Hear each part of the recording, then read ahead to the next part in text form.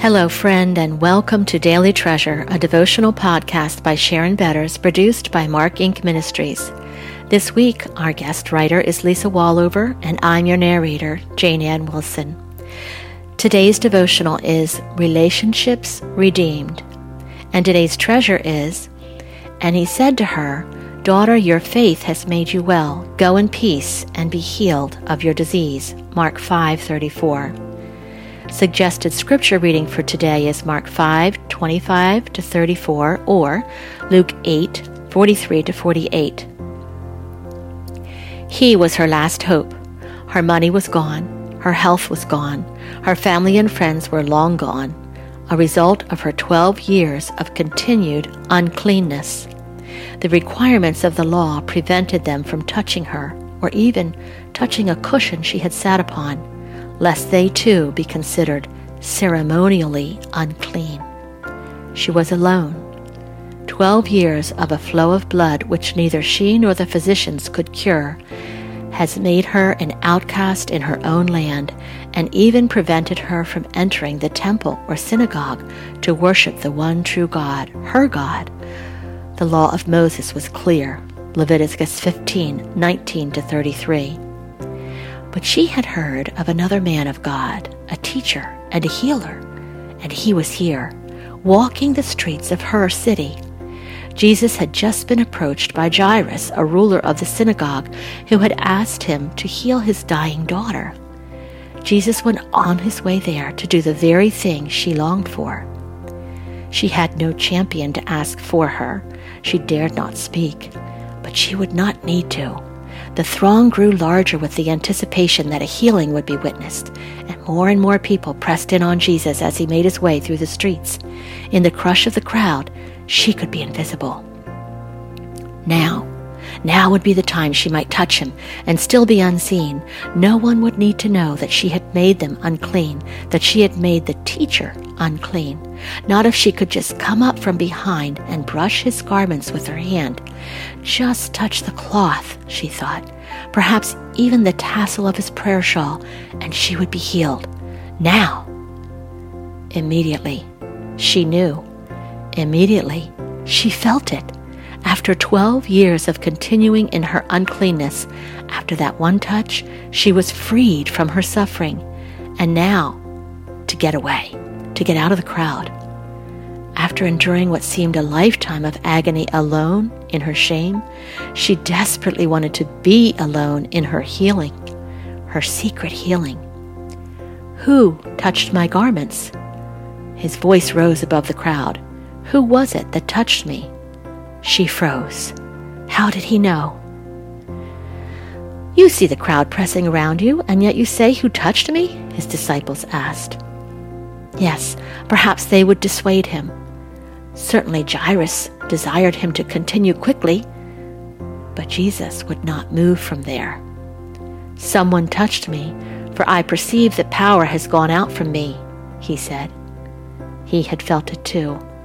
The power had not been in the cloth. It had been in him. In fear and trembling, she stepped toward him.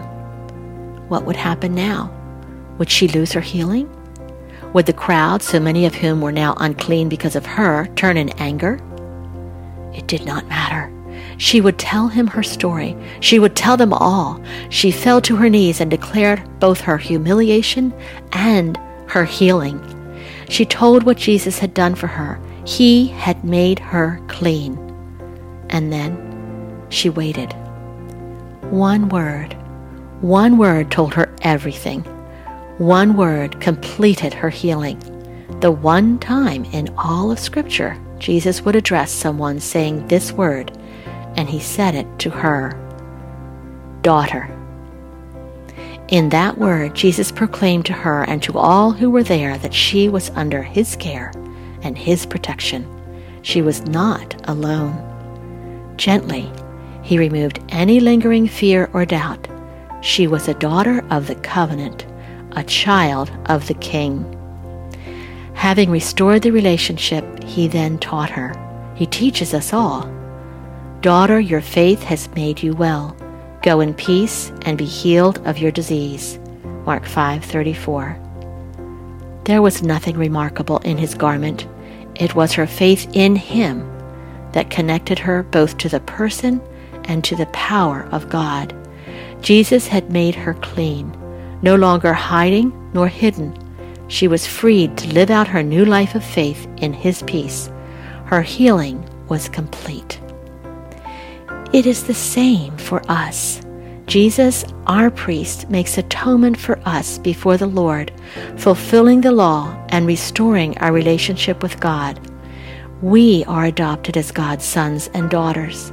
Under the cloak of Christ, we receive a spiritual healing that begins on earth and carries us into eternity. How does your own adoption and your new identity as a son or daughter of God free you to live life more fully? How does Jesus gently and kindly reassure you of his care and restore you to God? Who else might need to hear this same good news? Lord, thank you for knowing exactly what I need and for so graciously and patiently meeting me there. Your care for this woman encourages me to honestly bring all my hidden hurts to you. Thank you for this remarkable picture of faith and the promise of your unfailing companionship. Amen. Friends, thanks so much for joining us for this Daily Treasure podcast. And on Wednesdays and Saturdays, I like to introduce you to our newest Help and Hope podcast, where we share redemption stories that are designed to help turn hearts toward Jesus. And I am really excited to introduce to you Skip Shanehalls, who has a conversation with Pastor Chuck Elbetters, our son. I want you to imagine taking on the responsibility as CEO of a failing business.